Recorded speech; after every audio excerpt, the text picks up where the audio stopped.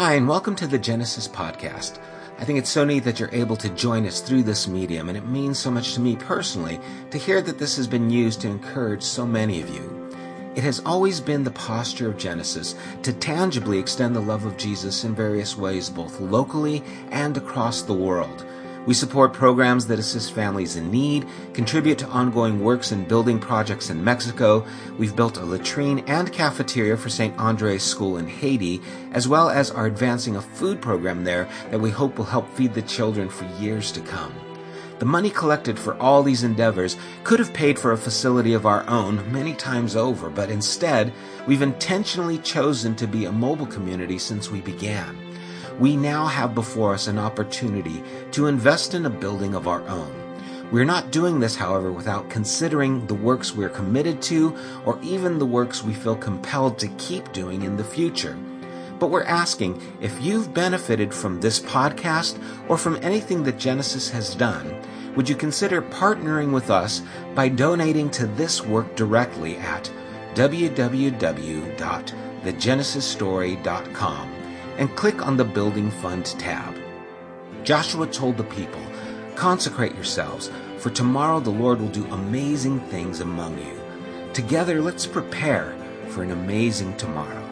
Thanks, and God bless. All right. Well, we're going to continue in 1 Peter chapter 2. We've got another kind of controversial passage. And we'll start at verse 18, and we'll read to the end of the chapter. And you'll see why I say it's controversial. It starts off, and it says, "Servants," some translation it'll say slaves. "Slaves, be subject to your masters with all respect, not only to do good and gentle, but also to the unjust. For this is a gracious thing. When mindful of God, one endures sorrow while suffering unjustly. For what credit is it if, when you sin and are beaten for it, you endure? But if when you do good and suffer for it, you endure, this is a gracious thing in the sight of God. For to this you have been called, because Christ also suffered for you, leaving you an example so that you might follow in his steps. He committed no sin, neither was deceit found in his mouth. When he was reviled, he did not revile in return. When he suffered, he did not threaten, but continued entrusting himself to him who judges justly. He himself bore our sins in his body on the tree, that we might die to sin and live to righteousness. By his wounds you have been healed. For you were straying like sheep, but now you have returned to the shepherd and overseer of your souls." At first response, when we read this passage, we might be inclined to think that God is okay with slavery, that he is not against these things, but in a sense wants us to just like, hey, just go with it, it's going to be okay, and turn a blind eye to it. And when we think of slavery and we think of New World slavery, we think of, the 12 million Africans who were kidnapped, taken from their country, and brought to different places throughout the world. Some 2 million of them died just in that journey. And we think the horrors of what that entails, or of sex trafficking and things that take place. And our minds go to this place where we just think, how could God be okay with something like that? And so what I think we need to do is not have a more liberal reading of this passage, but actually a more faithful reading and a deeper understanding of what Peter is saying here. What God would say to a first century Jew living in the Roman Empire is going to be a lot different than what he is going to say to us in the 21st century North America. Not because the message is different, but because in order for us to get to where he wants us to be, he has to begin with where we are.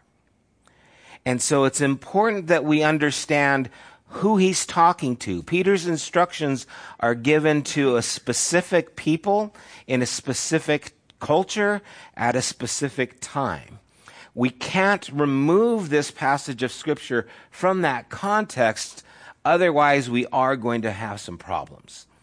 And so keeping it in that mindset, we want to look at what is Peter trying to convey, what was taking place at this time, and what can we draw from this? How are we to take this passage written at this time to these people in this culture?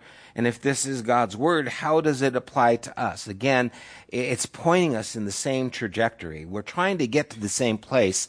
Where was he writing this, and where are we today, and what is the trajectory that he's getting to?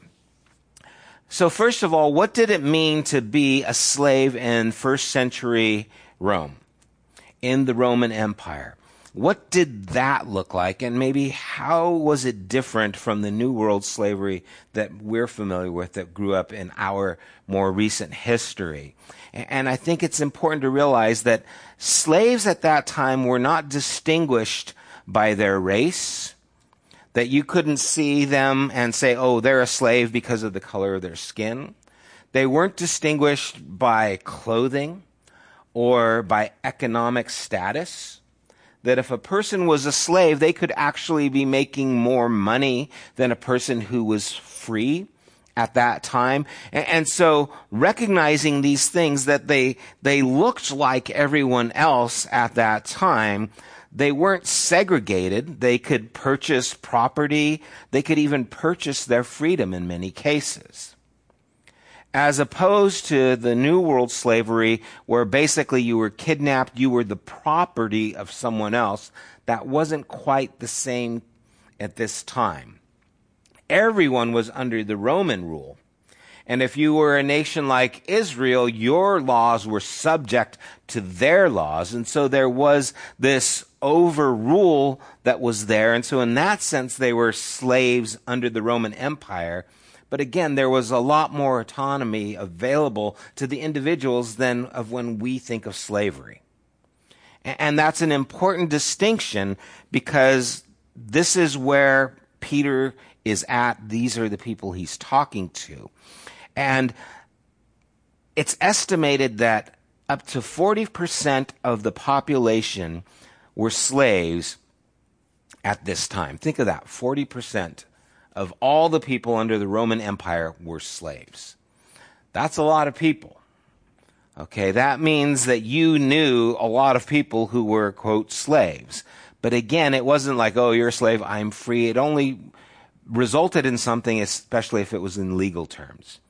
If you needed some legality things in the Roman Empire, it provided you with some privileges, as opposed to if you weren't a Roman citizen. But otherwise, you had a lot more ability to kind of function in your life more than what we do think of slavery. Roman slavery, bond slaves, indentured servants, usually they were only slaves in productivity. In other words, what they did with their time and their skills is what was controlled by their slave owner. So it wasn't them as a person as much as it was what they could do, their work. And so that's why some translations will say servants instead of slaves, because they're trying to bridge that understanding that it wasn't just someone you owned, but someone you controlled what they did in their time. Basically, it would be like a boss today, but even more so. Okay, because now I controlled all of your time, and I could tell you when to go to work, and I could tell you how much to work, those kinds of things. There was definitely a lot more control. There were no unions back in that time, okay? And of course, there's always abuses, there's always exceptions. Whenever you have power, you have the ability for abusing that power. And imagine having this kind of a power, how much abuse took place. So Peter is writing to people in this situation and this condition. Compared to the New World slavery that we're familiar, where the entire person is now the property of that slave owner, where they could put them to death and they had no rights. They could do all kinds of terrible things and they could not give any kind of account for those things. And so there's a lot of differences. Okay? African slavery was race-based. It was kind of the default was slavery for the rest of their life. And again, as I mentioned, it began by kidnapping them. So this is completely different in some senses, but definitely oppressive in many senses. And so what we're seeing is that Peter is writing to this group of people, and he's trying to get them to think a certain way and to go a certain way.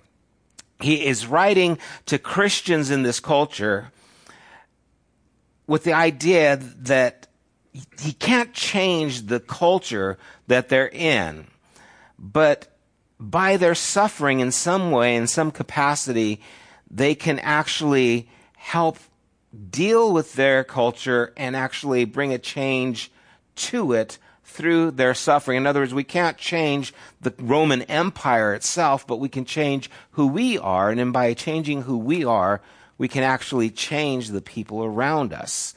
He's discipling them how to live out their faith in their conditions in a way that brings honor to God. If you're in this indentured servant mentality, how can you live in such a way that it brings honor to God and brings glory to Him? Remember, though Peter has already talked to them in so many ways that is challenging the status quo of Rome, he's already loosening the knot of some of the ideas. He tells them that they are to live as though they are free. So even though they are under the rule of Rome, they are to live as if they're slaves to God, not slaves to Rome. They are to live as if Christ is Lord, not Caesar is Lord. He said that they are to honor everyone. Last week we talked about, as well as honor the emperor. So he put everyone on the same plane as the emperor. So these are politically charged statements that Peter has made. He's not just being passive, it doesn't matter. But the way he is pushing this agenda, if you will, is very much like Christ himself. It's not done in a powerful way. It's done in a very submissive way. It's done in a way that begins with the character, not with trying to change the political system. And that's really important because he is actually transforming the culture by transforming the people in the culture. At 300 AD, Rome changed its political system to one accepting Christianity because basically Christians were becoming so numerous that they couldn't fight them. And so they said, well, this is something that's popular. It will now be a part of our system. How did that happen? It wasn't political. Again, it began individually making that change. Christianity didn't seek to change the status of slaves by protesting and rebelling against the established authorities. Instead, what Christianity did is change the status of the slaves within the Christian community of themselves. And that then became very appealing, and it flourished among certain people. Remember the book of Philemon. Philemon, he's talking to a slave owner, and he's talking him to receive back a slave because he is now your brother. See, that changes everything. Here's someone who ran away, and Paul says, no, you need to receive him back because now he's your brother. And so this changes how people live in this culture. And it basically says, okay, now there isn't an owner and a slave. Now we are actually brothers. It did the same thing for women, which is going to be the next passage. We'll keep the controversy going. Because women were even in a worse condition. because of their status at that culture, at that time. They were the same as slaves in so many ways. And you think of that and you think, oh gosh, that's terrible. And it is. How does that change? They don't change the status of women in the culture. They change the status of women in their community. And then imagine if you're a woman who comes into this community and all of a sudden you have respect. And all of a sudden you are treated well as an equal. Same thing with the slaves. Imagine how appealing that is. You go into this place and now I'm freed. I feel like I don't have to worry about these other things. And so it was very liberating in so many ways. This caused Christianity to flourish in the communities at the different times and situation. If we don't understand the theology of this and these commands, then we're liable to misunderstand God's position on these issues. Peter is not endorsing slavery. It's really important that we understand that. He is teaching these followers of Jesus how to suffer and maintain their freedom in Christ, and out of respect and honor to God, not retaliate when they are mistreated. I want to retaliate when someone cuts me off on the freeway. Okay, I got an amen over there. I am quick to want to retaliate whenever I feel any kind of injustice, or when I see injustice. I read about something and my blood boils, and I just want to retaliate. I just want to put the hammer down, and I know a lot of people are like that. You see something and you just have this impulse to want to strike out against that. Peter is pointing us to a different mindset. He's trying to get us to think not retaliatory way, in a retaliatory way. I don't know if that's a word. Is retaliatory a word? It might be a word. If not, I just made it up. He's trying to teach us not to retaliate. Just like Jesus said, you've heard it say an eye for an eye. I'm telling you to turn your other cheek. You see, he's trying to teach us to think differently. Instead of thinking, I need to get this kind of justice, what I deserve, he's trying to teach us that what you want is to bring about peace, and you want to do it in a way that is honoring to these people. That those who have power, they don't have the power to control how you respond. Even as he said earlier, live as free. See, you might be my slave owner, but I am free in Jesus. You don't really own me. Oh, you might control what I do in my time, but I'm living as a person who's enslaved to God and not to man.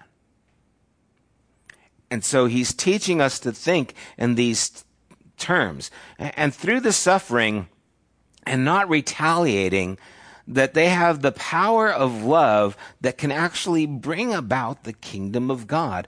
And it did.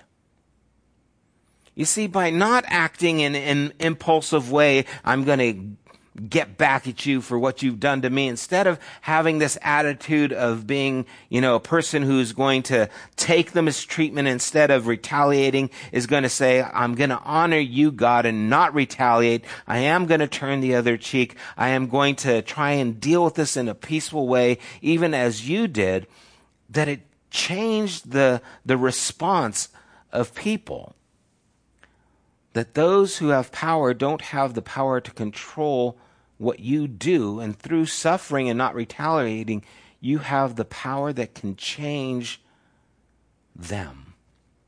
The Christians of Peter's day were living in a hostile environment. It was very difficult, where it's not always possible to win someone by your conversation. You can't convert someone by just telling them about Jesus. But what you can do is win someone by displaying a different attitude. And so we see Jesus' words, if someone compels you to go 1 mile, go 2. What's he doing? He's saying, you don't control me, God controls me, and God wants me to show kindness to you who are trying to abuse me. And that just played a trip on people. It's like, what do you mean? What are you trying to be kind? You don't, what do I do with that? You see, all of a sudden, you're not returning evil for evil. You're actually returning evil with good. Why? Because God is good. Because God cares about these people. Part of the theology, if you will, about this passage and what Peter's trying to present is that behind these commands to submit, they are grounded in a deep love for the souls of these other people. Peter asks those who are followers of Christ to forfeit certain rights so that they may be won for Christ. In other words, I'm going to be nicer than you deserve because I want you to have what I have. I'm going to be nicer to you than you really should be treated because I'm hoping that by doing that, I can win your soul. And I can bring you into this relationship of Christ. According to Peter, the person who is lost, they trump any personal comfort or rights that an individual has. That an act in a submissive manner is to actually think of someone more than you think of yourself. Now, think about that in relationships with marriage. There's a whole new thing. We'll touch about that. That's a whole other topic, but it's the same principle. When you actually are not wanting to assert yourself, you're seeing someone as important. What happened in a relationship where everyone is trying to see the others as important? It takes away the pride. It takes away, it's my right. It starts leaving room open for actual conversation and concern. Because once we posture ourselves to want to get our own way, we really shut the door to a lot of conversation. At least that's been the case in my life. Not that I've ever, been that way, because I'm a man of God. I don't do those things. Just joking. And verse 21, Peter says, "For to this you have been called." So this is the end game. This is the point that he's trying to make. For this you have been called, because Christ also suffered for you, leaving you an example so that you might follow in his steps. This is discipleship. We're to emulate what Jesus did. This is what we've been called to do, is to act like Jesus. How did Jesus act? When he suffered, he left us an example. He committed no sin, neither was deceit found in his mouth. He didn't do anything wrong. He didn't deserve to suffer, yet he did. And look what's happened to you because of that. Look at the benefit you've received because of his unjust suffering. It has brought salvation to you. It has brought new life to you. What happens when we do that? He's saying we have the ability to bring the same life to others if we walk in his steps. Suffering and not retaliating is the way of Jesus. It's also the path to faith, because we trust him. You see, instead of Jesus coming as they wanted Jesus to come and do a drone strike over different areas of Rome, right? They wanted him to take out these bad people in these places of government. They wanted Jesus to get rid of the evils of Rome. And instead of doing that, he suffered and was crucified so that we could be healed. It's a different way of bringing about the kingdom of God. It's a different way than what we do and how we want to establish kingdoms. We do it the drone strike. We're going to take them out. Jesus said, no, I'm going to let them take me out, and I'm going to change you because of it. And so this is what we've been called to do, this attitude, this mentality. Now, think about some of the words of Jesus, the meek shall inherit the earth. Does that really work? If you're going to act this way, aren't you just going to get stepped over? Aren't people just going to abuse you? Isn't this going to just be a quicker way for them to conquer the good that you stand for? Is this going to work? Does it work? And there's a couple of examples we have historically where I think nonviolence has done what violence could never have done. Think of Mahatma Gandhi in India against the British Empire and his passive way to try and stop their rule over the Indian people, where he would march. They had you had to pay for salt. You had to pay the British government if you wanted to use salt. And he thinks salt is available everywhere. I don't have to pay for salt. And so they peacefully marched, I forget how many miles, it took like 3 weeks. He marched to the sea where he could just get a scoop of salt. And that was illegal. And on his march, he ended up gathering thousands and thousands of people who marched with him. And they couldn't do it. They arrested some 100,000 people just for salt. Getting salt. Think about that. And then all of a sudden the absurdity of we've arrested 100,000 people because they got salt. They didn't do a protest against the government. They just went, all of them got salt peacefully, and finally they said, okay, you can have your salt. Right? It's like it changed their government. It took rule away from the British Empire, gave it back to the Indian people without violence. It is mightier than the mightiest weapon. Mahatma Gandhi said, nonviolence is the greatest force at the disposal of mankind. It is mightier than the mightiest weapon of destruction devised by the ingenuity of man. Nonviolence is more powerful. It took back this government, gave it to the people through nonviolence. An amazing thing. Martin Luther King, we talked about this even last week in the civil rights movement. In a Birmingham jail, Martin Luther King Jr. wrote to white pastors.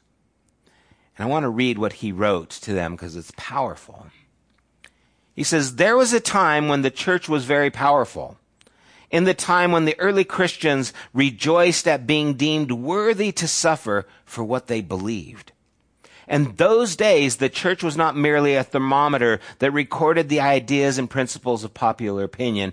It was a thermostat that transformed the mores of society.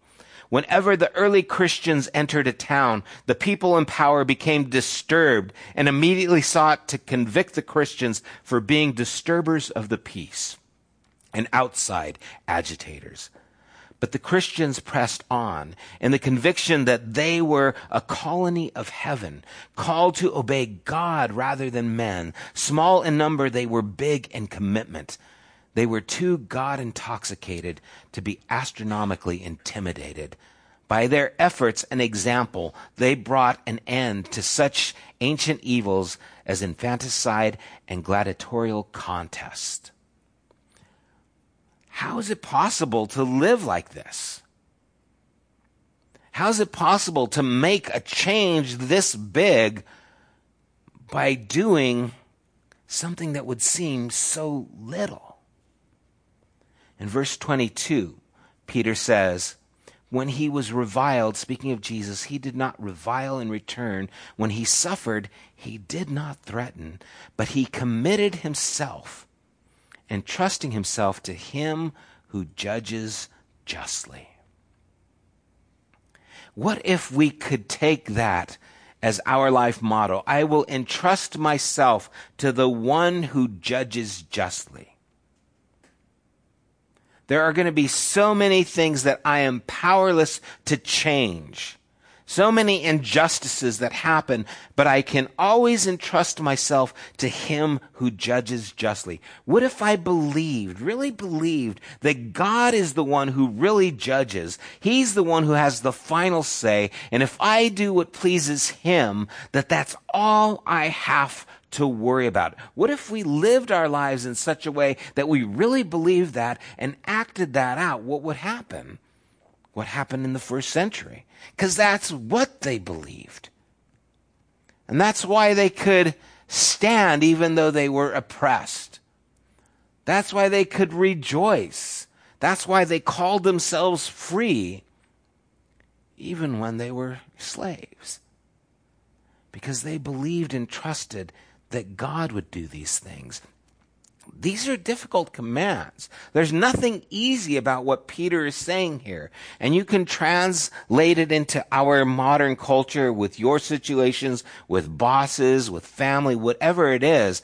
Each one of them asks the followers to have faith in God, that God is in charge, that the follower of Christ is submit even to a pagan government while still having faith that God is sovereign and in charge over all. That you, Rome, might rule over this economy right now, but God rules over the earth. That you might have say into my freedoms to these extents, but God is the one who has say to my life and its destiny. And they lived with this power, that the follower of Jesus is a slave to Christ. And if they submit to their harsh master, having faith that their suffering will not go unnoticed by God, who sees everything, who blesses and who rewards, gave them hope. Whenever we see oppression, we see the gospel flourish. It happened in communist China, when they finally opened the bamboo curtain after the reign of Mao and all the persecution of anyone who was from the Western mindset. When they finally opened the bamboo curtain under that oppressive regime, they found 6 million Christians thriving. How? Because whenever there's oppression, the hope of Christ flourishes. You think of black slavery that happened in the United States. You think of gospel music that came from that. You think of all the beautiful faith that came from that. Why? Because in those times of persecution, the gospel flourishes. Because we have a hope that's bigger than the oppression that holds us. It's difficult commands, but this is where God grows, and this is where he blesses. The major motive behind these commands is really found in that verse 21. For to this you have been called. Christ also suffered for you, leaving you an example, so that you might follow in his steps. Yay! I've been called to suffer. Yay, that's great. You came here thinking I was going to say God loves you, right? Well, he does, but he's also called us to be like him. And in this, he's giving us a promise. There's actually freedom found here in submission to Christ first, and then to what we have to deal with in authority. See, things are different now. So often, the contemporary church, it struggles. In fact, the last portion of Martin Luther's, or one of the portions in his letters that he wrote, he says, things are different now. So often the contemporary church is a weak, ineffectual voice with an uncertain sound. So often it is an arch defender of the status quo. Far from being disturbed by the presence of the church, the power structure of the average community is consoled by the church's silent and often vocal sanction of things as they are. Instead of being someone who wants to bring about change through how we conduct ourselves, which Martin Luther did in his civil rights movement, we see people wanting just to keep things as they are. He continues in his speech, but the judgment of God is upon the church as never before. If today's church does not recapture the sacrificial spirit of the early church, it will lose its authenticity, forfeit the loyalty of millions, and be dismissed as an irrelevant social club with no meaning for the 20th century. Every day I meet young people whose disappointment with the church has turned into outright disgust. I think that's prophetic. Christ's pattern is trust and faith in God. And by our conduct, God will break through with a transformative, resurrective power. As we care and love people no matter who they are, where they are, it changes not only them, it changes us. Jesus said in Matthew 5:16, in the same way, let your light shine before others so that they may see your good works and give glory to your Father who is in heaven. See, God is seen by how we conduct ourselves. God is seen when we truly care about the people in our lives. Dietrich Bonhoeffer was in Nazi Germany. He was hiding Jews from Nazi and trying to get them to escape. He was in prison later. He was killed. And he wrote that pain is a holy angel who shows us treasures that would otherwise remain forever hidden. Through him, men and women have become greater than through all the joys of the world. It must be so, and I tell myself this in my present situation over and over again.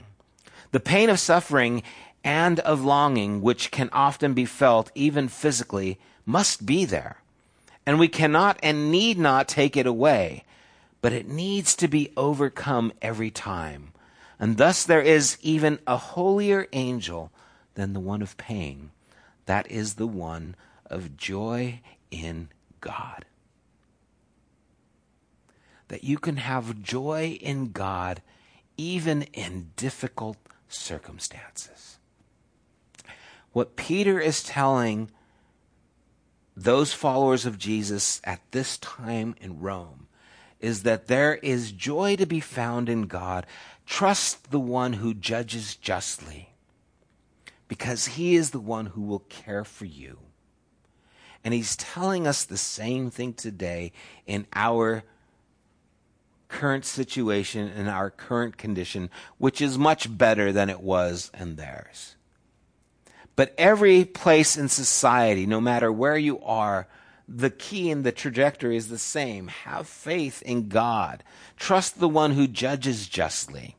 Conduct yourself in such a way that people will see God in your conduct and glorify God who is in heaven. Instead of repaying evil for evil, repay evil with good. Show the love of God to the people, even though they don't deserve it, because at one time you didn't deserve it. But while we were yet sinners, Christ died for us. And this is the example that we are to walk in. This is the freedom we've been called to. It's not easy, but it works. It changes cultures. It changes people, and it changes us. Let's pray. Father, thank you for, again, this time. I pray it has been informative and encouraging in some ways. God, may we understand that we are free, and may we live our lives in such a way that causes disturbance, Lord, that causes unrest, because we yield ourselves to you and we love like you love. We care so much that it affects everyone and everything around us, Lord. May we be that kind of church. May we be those kinds of people. And I thank you for this time, Lord. In Jesus' name, amen. You have been listening to the Genesis podcast. We invite you to join us at one of our weekly gatherings. You can find more information at www.thegenesisstory.com, as well as opportunities to help financially support this podcast. Thank you for listening.